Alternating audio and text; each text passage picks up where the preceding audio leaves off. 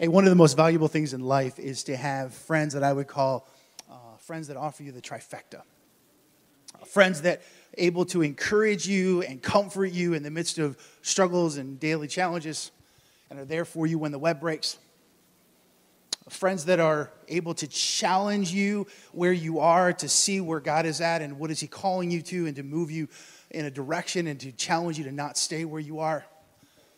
And friends that you just have a lot of fun being around. And God has placed a few of those individuals in my life over the last several years, and one of them I've asked to come and speak today. Bill Johnson is a close friend, has been a confidant, has helped me become the kind of pastor that I am, the kind of leader that I am, has challenged me in some of my cynicism, and has invited me to lean into the Spirit's prodding in my life in a way that very, very few people have been able to do. And so I'm going to ask Bill to come and share as part of our series. I've asked him to speak on a topic that he and I have spent lots of hours processing together, and that is indeed shame. And I've asked him to come and just kind of give us a framework for all of that. Bill, it is a joy and a privilege to have you here.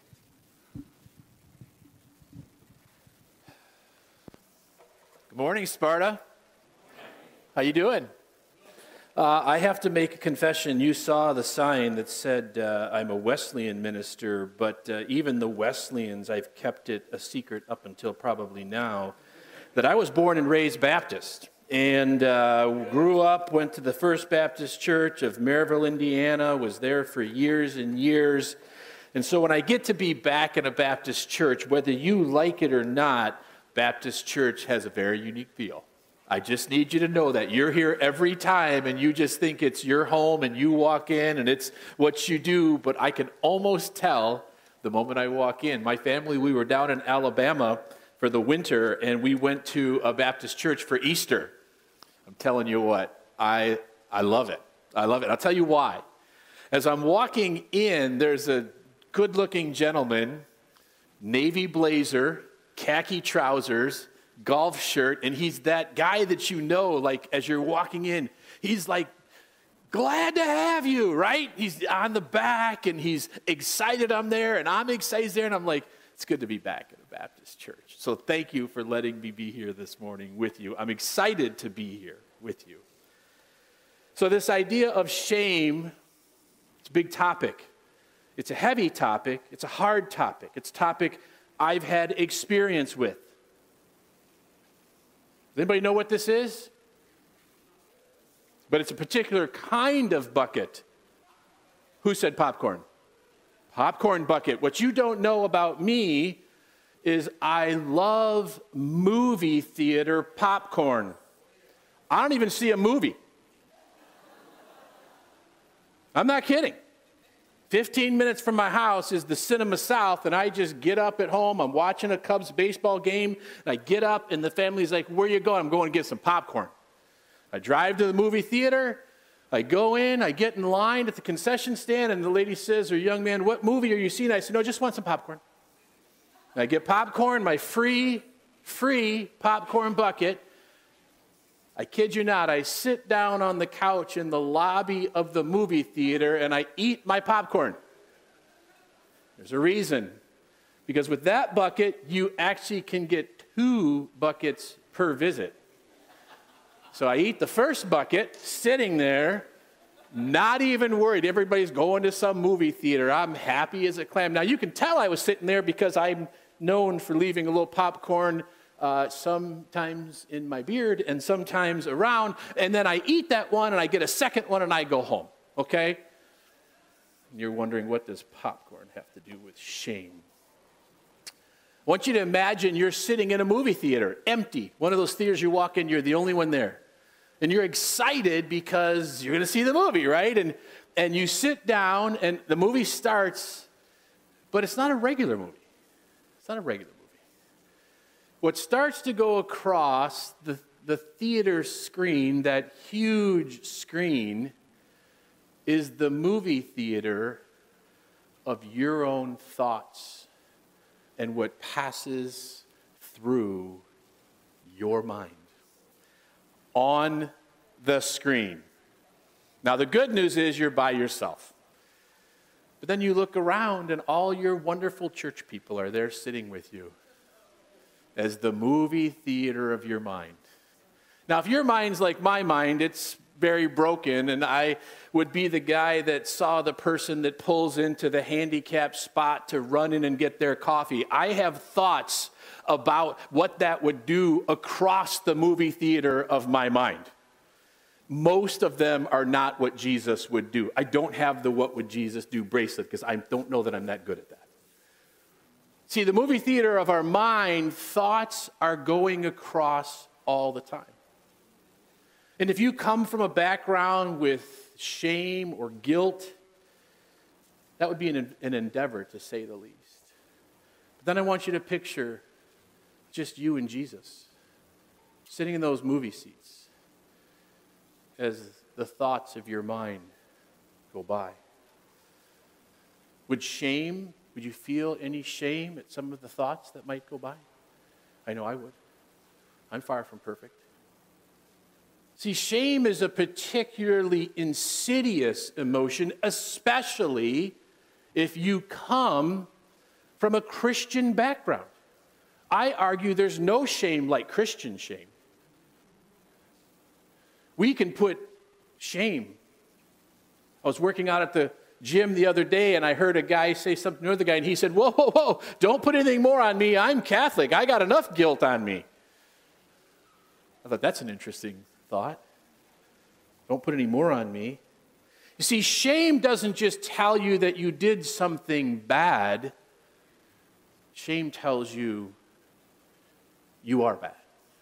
In fact, John Lynch says it this way. He says that shame convinces you that you in particular are more broken than other people.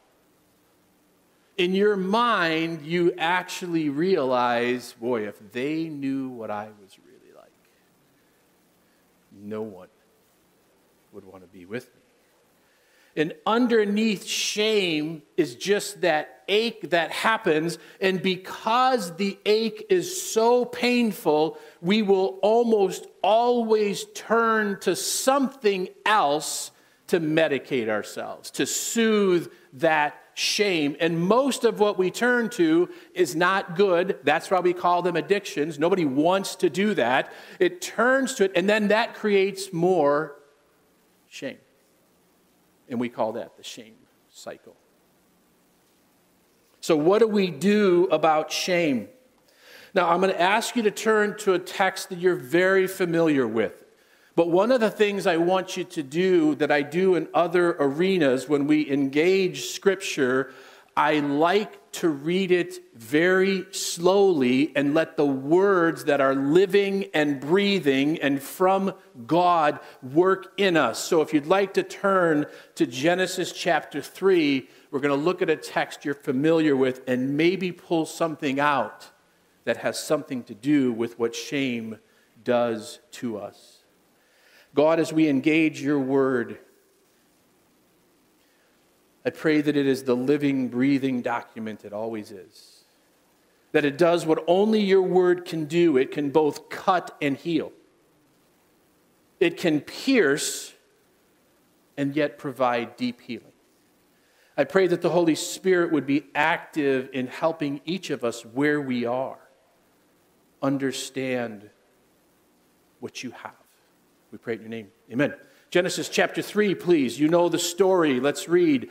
Now the serpent was more cunning than any beast of the field which the Lord God had made. And he said to the woman, has God indeed said, you shall not eat of every tree of the garden? And the woman said to the serpent, we may eat the fruit of the trees of the garden, but of the fruit of the tree which is in the midst of the garden, God has said, you shall not eat it, nor shall you touch it, lest you die. Then the serpent said to the woman, you will not surely die, for God knows that in the day you eat of it, your eyes will be opened, and you will be like God, knowing good and evil. So when the woman saw that the tree was good for food, that it was pleasant to the eyes, and a tree desirable to make one wise, she took of its fruit and she ate. She also gave to her husband with her, and he ate, and then both of their eyes were opened, and they knew they were naked, and they sewed fig leaves together and made themselves covering. And then they heard the sound of the Lord God walking in the garden in the cool of the day, and Adam and his wife hid themselves from the presence of the Lord God among the trees of the garden. And then God called to Adam and said to him, "Where are you?" And he said, "I heard your voice in the garden. I was afraid because I was naked and I hid myself." And he said, "Who told you that you were naked? Have you eaten from the tree of which I commanded you that you should not eat?" And the man said, I can't help, it just always cracks me up, "The woman you gave me." I'm just going to let that just sit there. I don't usually comment on text, but it just cracks me up, our ability to blame God. Just cracks me up. Not what this text is about.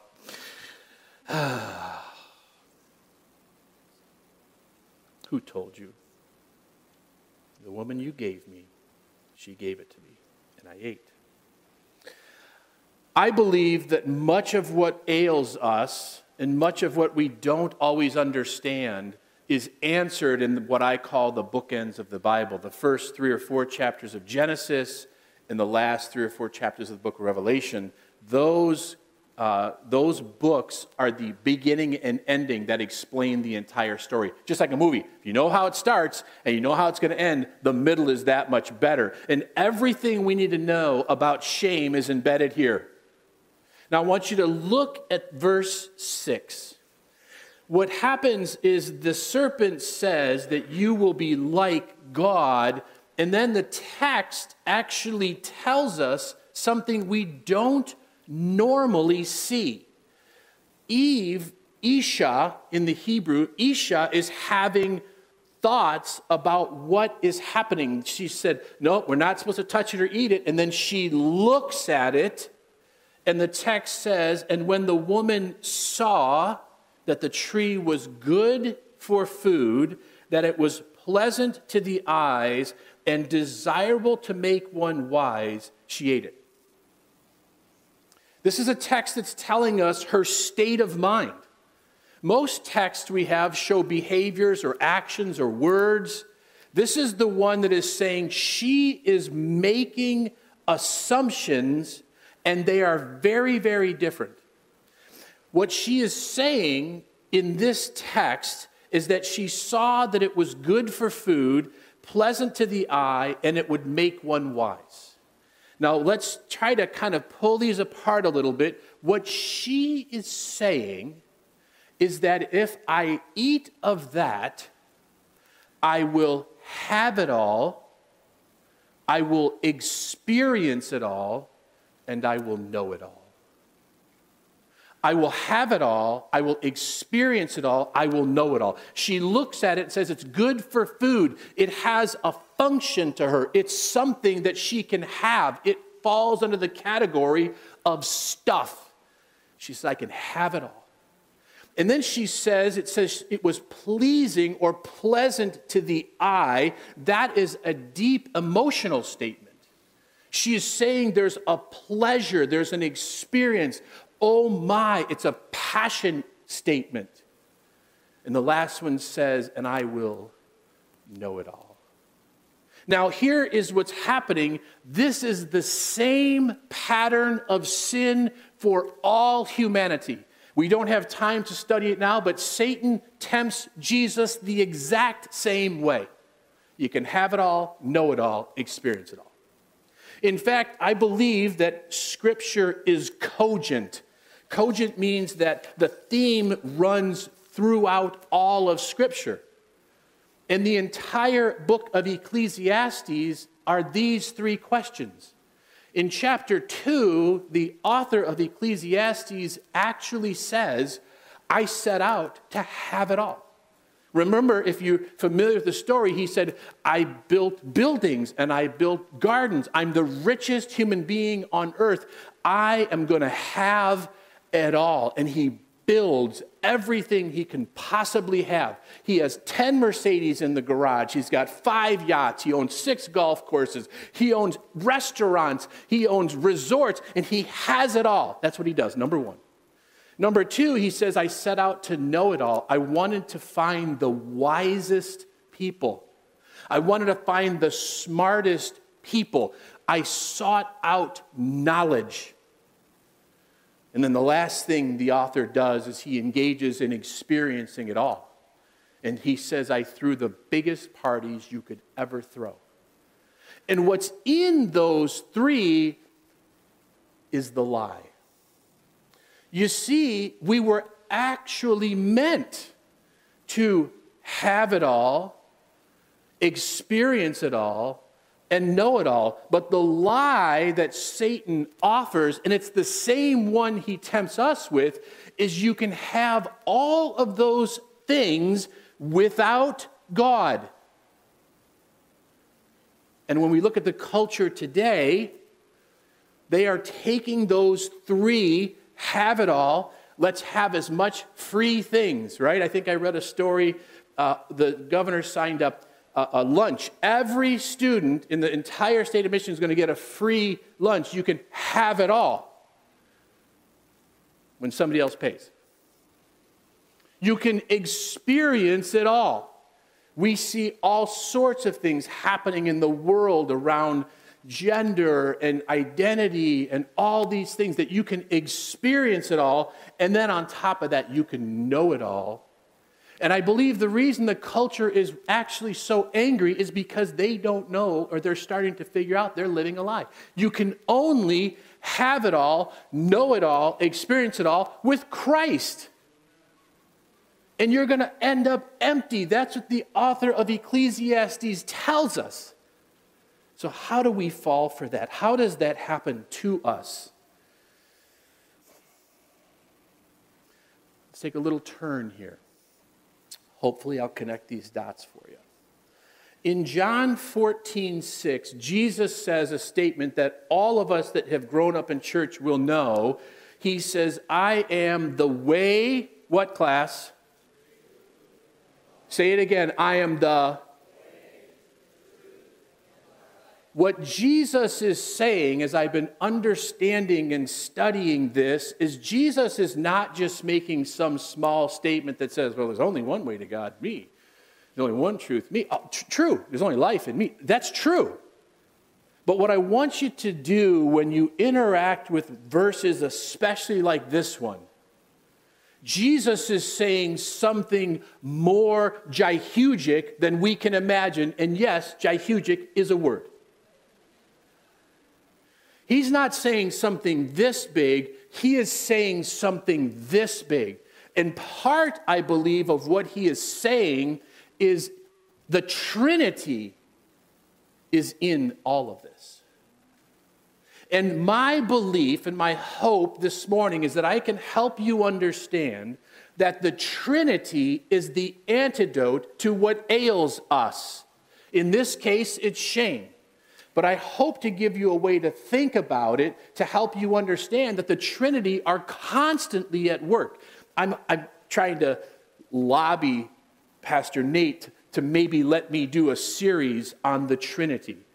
Because I believe the formation of our faith can only be as deep as our understanding of the Trinity.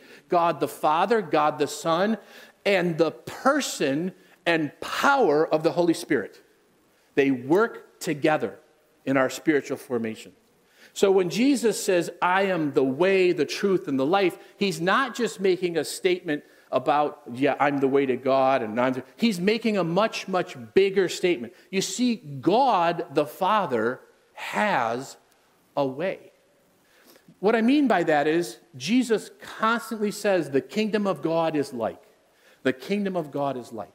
What he's telling us is that God's kingdom has a way. We are not a democracy in heaven. We serve a king. And if you look in the text in Genesis, the term that God uses for Adam and Eve is the term viceroy. It means that Adam and Eve were meant to rule on behalf of another. They don't rule what they would want to rule. They rule what the king would want them to do. And so as followers of Christ, we are to have a way that reflects the kingdom of God. Our children should be in our homes, and when Christ comes back, there shouldn't be much difference. It should be like the kingdom. And God's kingdom is a different kingdom. And if you don't think way matters to God, how things happen, read the book of Leviticus. He is very, very particular about the way he wants things done, about how the animals be sacrificed and what to do with it and what body parts and where to spread the blood and sprinkle it all over the place, not just there, but here. And then we know in the poor text where the ark is being transported, Uzzah reaches out and all he does is touch the ark, but that wasn't God's way, and guess what? God's way matters to him. And so if we're going to try to go after shame, we have to understand that God's way is a kingdom and a king, and we are to reflect and do that way. And let me be clear, God's kingdom is not about power and rightness. When Jesus is praying in the garden, I love the line, right? Peter sees the Roman soldiers and he cuts the guy's ear off. That just cracks me up. Either he was the best swordsman or the worst. I don't know which one, because to cut an ear off, that's a trick. Or you just closed your eyes and missed. And then Jesus turns to him and says, we know, what does Jesus say? I could call what? What? 10,000 angels. The warrior kind, the fighting kind. If you think the kingdom of God comes in by power and might and right, I could do that. What he shows us in that moment, the kingdom of God is about service and sacrifice and humility. And our households have to reflect the ways of our King. And then Jesus is the life. The more I read and understand Jesus as the God-man, he is everything. You see, Scripture is cogent. Its themes run throughout, and I'll show you an example. Somebody tell me Genesis 1:1 says, in the beginning God created what? The what? The heavens, right? And what was the second one? The earth. The first verse of the Bible tells us that there are two realms. There's a spiritual realm, a heavenly realm, and there's an earthly realm. And God sets up Adam and Eve to run the earthly realm while he's in charge of the spiritual realm. Let me ask you a question. Who in all of history, who is the one person that would possess the credentials to run heaven and earth? Amen. Because he's the God-man. You see, if a human ran the spiritual world, the angels would probably be like, yeah, okay, whatever. Right? And if God in his mystery, like we'd be like, yeah, but he's not human. He's not like us. So in Genesis 1, we see the need for the God-man. It's already there. And in Jesus is life. We know that in Colossians 1:16 it says, for by him and through him everything on heaven and earth was created, both invisible and visible. He is life. In fact, he's the only one of the Trinity that dies. And if you die, you live. And he says, oh, death, where is your sting? You see, God the Father is the way. There's a way that God wants things done. And we know that Jesus constantly says, not my way. Jesus is not a way. The Father is a way. The Father has a way. Oh, Dad wouldn't want that done. Has anybody ever heard that? Oh, your father wouldn't like that. Have you heard that? Your dad's not going to go for that. There's a way. And then Jesus is the life. Life comes in and through him. And then the Holy Spirit is truth. In fact, John 14, Jesus says, I will ask the Father, and he will give you another, what class? Helper. Helper. That's a person. The helper, that he may be with you forever. And the name of the helper is what? The Spirit of truth. You see, Jesus, when he says, I'm the way, the truth, and the life, he's not just making a general statement. He's making a very specific statement about the breadth and depth of the Trinity. And as importantly, the point that the Trinity are the active participants in our spiritual transformation. Our growth comes because of the three of them. All three of them.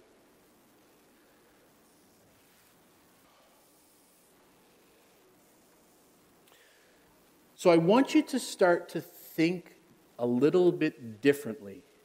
I want you to ask yourself when you're having emotions, whether it's shame or anxiety. I think one of the groups was doing a study on worry, which is progressing. People with more depression, anxiety, and worry out there.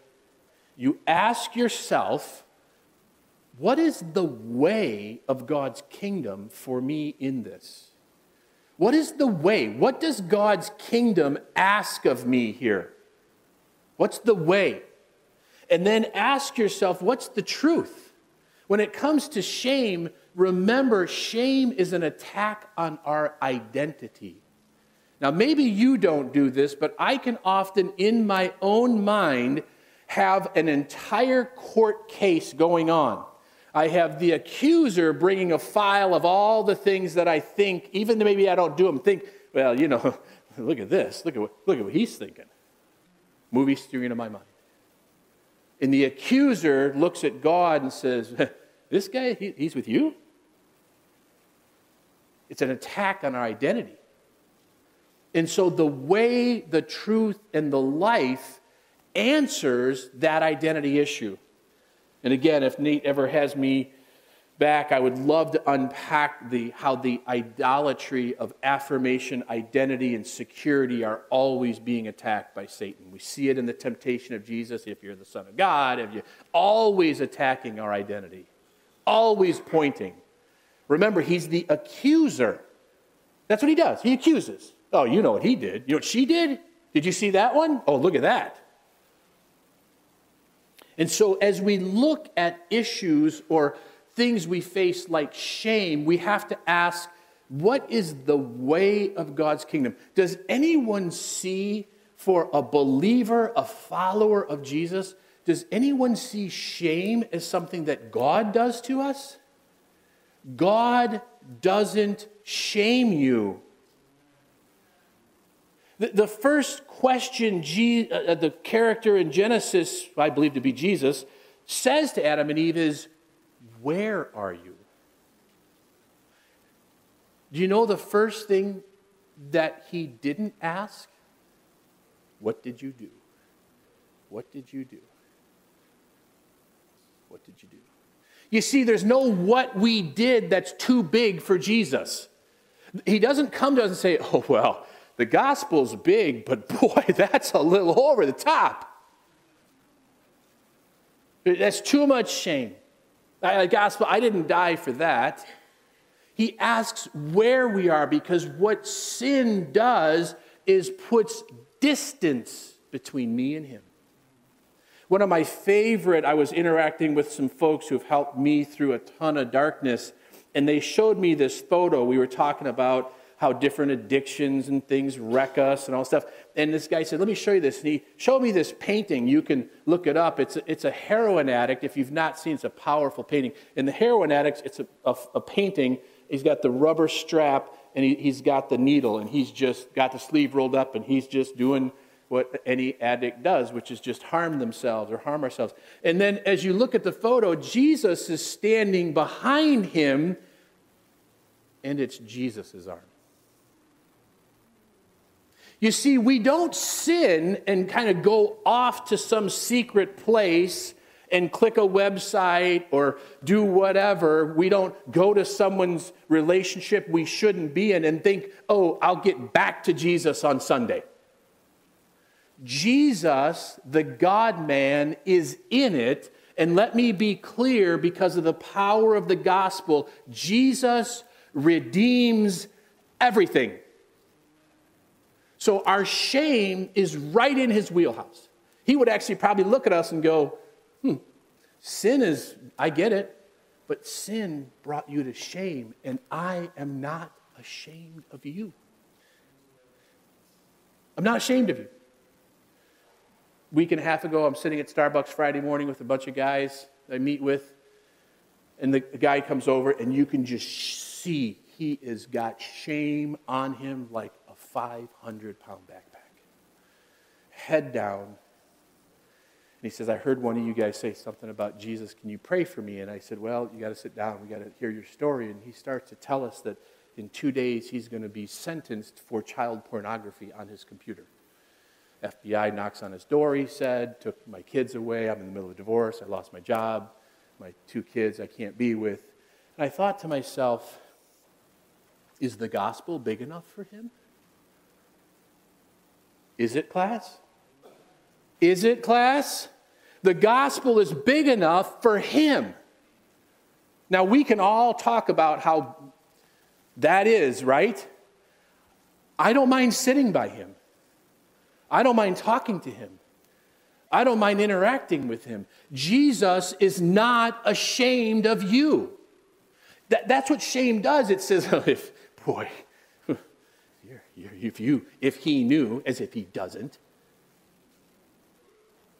And Jesus sits with us and says, I'll walk with you. I'll be with you.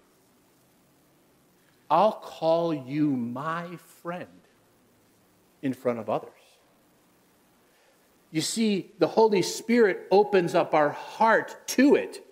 The Holy Spirit says, I'm the great cardiologist. Watch the work of Jesus and let me drive that truth of that gospel in. I love our gospel theology, but it's not just a salvation from hell thing. I'm not going to make you raise your hand, but who needs the power of the gospel today? I do. I need the transforming power of the Trinity, transforming me, healing me, telling me truth, and showing me a way right now. It's not just a card I pull out of my pocket and say, well, I prayed that sinner's prayer, I'm good to go. The gospel transforms our shame today through the way, the truth, and the life. And the Holy Spirit's the active agent doing that in us. I was talking with my wife, Mrs. Johnson, about speaking this morning, and she's awesome. And she says, well, that's all nice. Which means, like, what's the point? It's all nice, but how do I do that, she said. I want to talk for a minute about how we do this. And then if there's time, I told Pastor Nate, I'd maybe even like to have, we're the right size group, we could have some questions and answers, because the Trinity is the core of everything. And we love the Jesus story. God is cool, but we're a little bit afraid sometimes. And the Holy Spirit seems like a hippie. And so we're not quite sure what to make of that, right? So how do we play this out?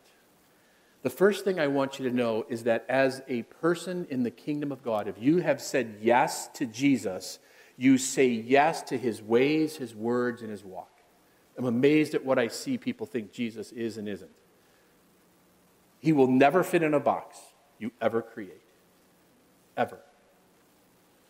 So the first thing we have to do is we have to live in community. I'm going to ask you a hard question. The book of James says that we confess our sins to whom? One to another. Why confess our sins one to another? In fact, I'll be honest with you, as a Wesleyan, John Wesley, we have copies of his journals where the weekly small group meeting, if you went 3 weeks and didn't confess sin, they threw you out. You ever heard of that? He writes, with great tears and remorse, I removed 6 from the small groups, the bands they called them, for failure to confess sin. Why? Why? Because sin wants to stay hidden. Its power is in its hiddenness. Let's, like a beach ball, let's push it down and pretend like it's not there. Let's hide it. And when you confess sin to that group of people that are close with you, something happens that God knows we need. We confess it one to another. So my question for you is, when you have a prayer meeting, wind and fire, you can start with confession. Now, I'm not saying we do that in the big group thing. I'm not saying that. But if you don't have a safe place that you're confessing your arrogance, your self-control, your anger, I love my other one. I'm not angry. I'm just frustrated. That's just anger light. You're still angry. Your independence, your need to be right. Are you confessing those things? Community. And submitting to them. Do you know that in the faith community, someone can come up to you that cares for you and say, hey, I've got some questions about this that I see. Second is you have to be, listen to me carefully, immersed in Scripture. I'm not talking about verse of the day or Scripture McNuggets. You eat a chicken McNugget, it's food, kind of. You immerse yourself in Scripture. My son was telling me he was reading through the book of Ecclesiastes for the 2nd time. I'm like, wow, like you're a trooper. I don't know if I would recommend that, but you're going at it, right? We are immersed in the wholeness of Scripture. Not Scripture McSnacking here. The third is we live a life of prayer and what we call listening prayer. Jesus says, my sheep will know my voice. They won't fall for the voice of the other. They'll know my voice. That's listening prayer. Sometimes we spend too much time in talking prayer and wonder why I never hear God. Well, that's because you didn't shut up. I'm very capable of this, by the way. I'm a stockbroker. I talk for a living. And we have to lean into the personhood of the members of the Trinity. We have to know the ways of God the Father. We have to know the life that Jesus teaches us. We have to let the Holy Spirit be the active person and agent in our life. I will share, and I know Nate's okay, the turning in our relationship came when I was on my motorcycle going to see a client. He texted me he wasn't home.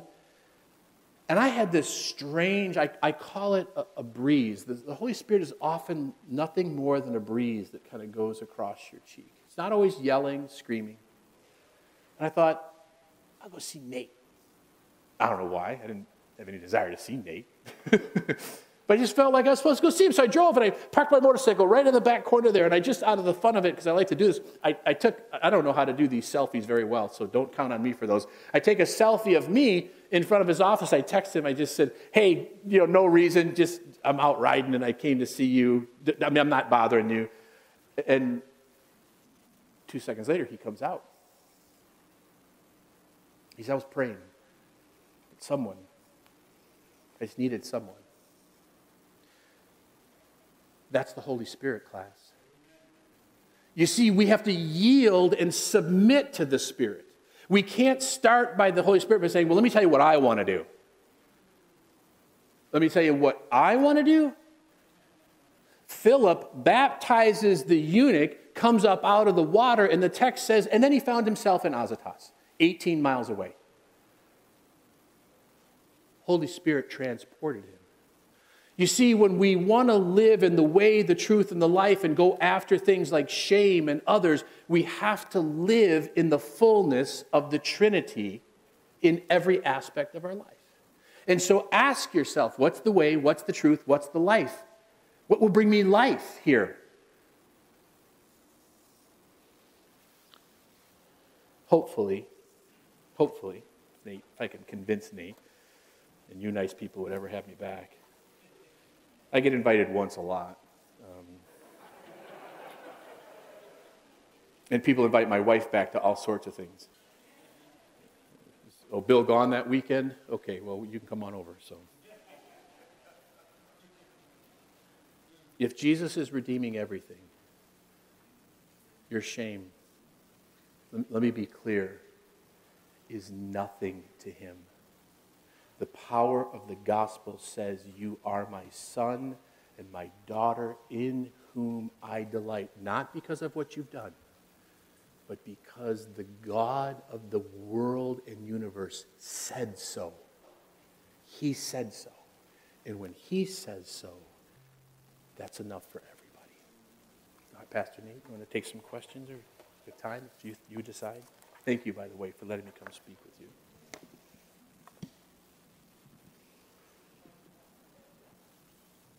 I'm going to do this. I'm got 3 categories for you. All right. So you've got how the Trinity influences, impacts, provides the antidote. I got a high conflict couple, married for 13, 14 years, raising elementary age kids. Sex life is strained because of schedules and all kinds of stuff. And guy's kind of immersed himself at work. Wife has got a job, but she's feeling like she's just trying to be superwoman in every arena. And they can't get on the same page. And they're starting to ask questions like, I'm not sure this is what I signed up for. What's the antidote? How does the Trinity step into that and offer something to bring the kind of unity and the kind of intimacy that is craved by both of them in that situation? That's a great question. So one of the things I believe when Apostle Paul over and over, and even Jesus talks about, we worship in spirit and in truth. They're not making a theological statement. They're making what I would call an ontological statement. They're saying intellect matters and emotion matters just as much. And what makes the Trinity so powerful is they can touch at those points. So the question I would probably ask that couple is, try to put your stuff to the side. Tell me about the ways of God's kingdom. What things would you think would happen in a relationship? If someone looked at the two of you and said, oh, that's just like God's kingdom, what things would they see? They would see, in my family, we talk all the time, when it says love is patient, love is kind, I can almost guarantee that's the first thing to go in any marriage relationship. They're not patient anymore, and we're not kind anymore. So I'd probably start there, say start being patient, start being kind, look at Jesus, and then you have to have the Holy Spirit come in and say, I got truth. I know God doesn't want divorce. I don't even have to talk about that. I don't have to entertain that. I don't have to even put that on the table. If God chose to have us together, the question then becomes why? And what if, according to Tim Keller, he brought us together to sand off the edges that we both really need? And if we do it in a Christian way, which is committed to each other, no matter what darkness I have, I know you're with me. And the analogy you've heard me say is, many of us are like soldiers. We have one leg shot off. Maybe my right leg's shot off. What if my wife's left leg is shot off? We're both deeply wounded.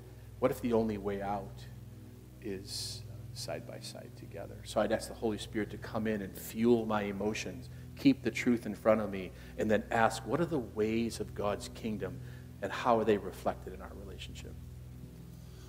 So I've got a guy who is a porn addict, who is doing a pretty good job of hiding it, but is emotionally detached relationally. He is kind of in that numbing state where he can't find his way out of it, and it's starting to affect job, it's starting to affect family. He just can't find his way through it.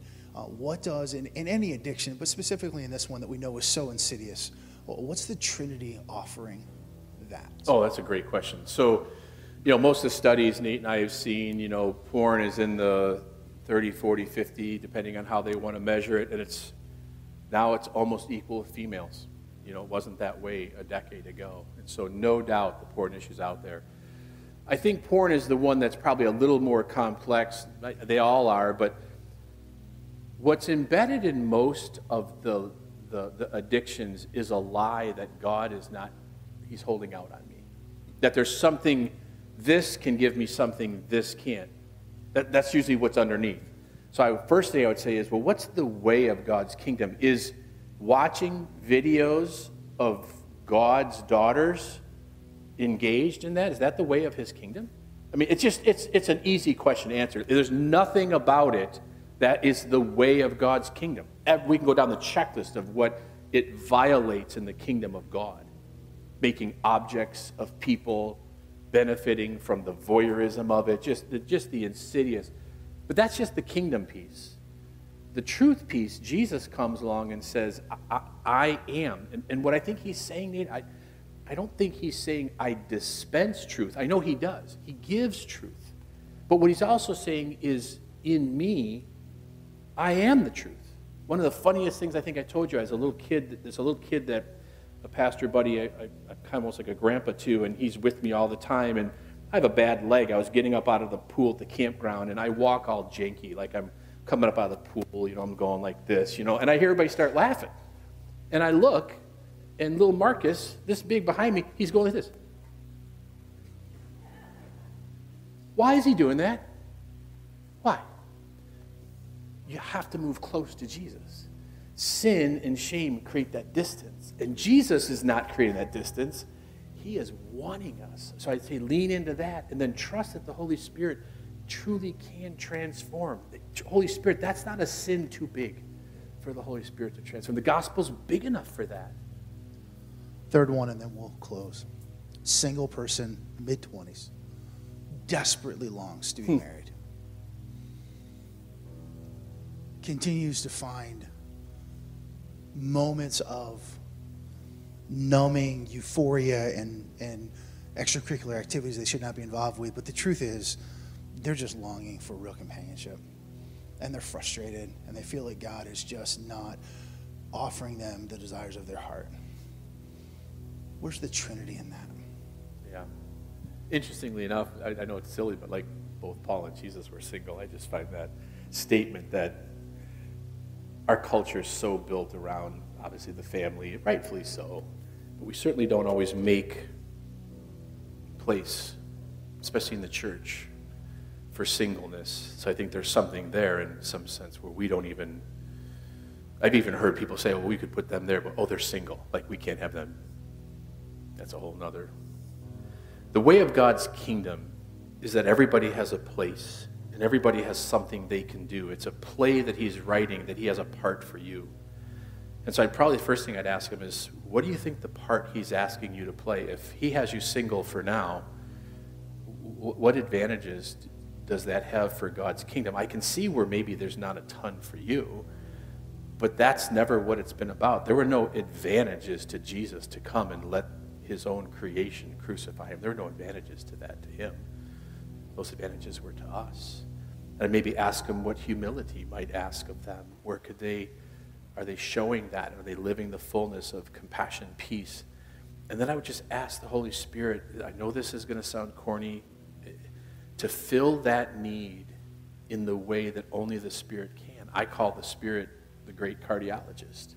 Because the Holy Spirit moves in those places within us and fills those parts that we might come up short. And I think if they lived in community and looked at the ways of God's kingdom and looked at Jesus and said, last I checked, he was single. And the Holy Spirit is the active agent in filling that, I would be surprised if they didn't find a greater sense of purpose and hope and peace, and maybe even come to see it as an advantage. That's exactly what Paul teaches, right? I'm going to stop it there for sake of time, but I was reflecting on your commentary about the courtroom scene in your mind, right? And I was thinking about the fact that the accuser comes, and the truth is that what the accuser brings us and brings against us is often true. It's true. It's often true. It is. It's not that I'm standing there and saying not guilty. It's Right. like the accuser's right Right. most of the time. It's not about trying to prove my innocence. It's just about the fact that the cross took care of it, and the cross is enough for it. And so I think when you're trying to deal with shame, as I was reflecting on what you're saying, it's like I'm not trying to deny the realities of what I may have done, Right. or what has been done to me. It's the recognition that what the cross accomplished is great enough. 100%. The verse that's just the story, if you all know, in Exodus, where they rise up a rebellion against Moses, right? Korah's rebellion. They're going to rise up and they're going to fight. And God, in the midst of that text, God, I think, lays waste to 16,000 of his own people, mows them down. And then on the way out, he says, hey, grab the lampstands, for they're holy to me. I thought to myself, okay, let me get this straight. Please forgive me. Gangster God, just with a Tommy gun, would mow down 16,000 of his own people. And on the way out, he tells his guys, grab the empty shell casings. They're holy to me. My question for you is, what makes a lampstand holy? I'll tell you what it is. Nothing. There's nothing holy about a lampstand until God says it's holy. And when the God of the universe, who speaks a word and says, let there be light, when he says it, I'm holy. It has nothing to do with what I do. And nothing. He declared us holy because of the cross. Because of it. Let me pray. Father, thank you for your grace and your love. May you be glorified as we consider the significance of what's been accomplished. May we live into that reality. And may that indeed be the antidote to the shame that is so easily put on us, that we give room to breathe in our lives. May the hope of the gospel and the reality of its implications in our daily lives be the thing that we lean into to walk in the freedom you've called us to. In the precious name of Jesus that I pray. Amen. Would you stand together, please?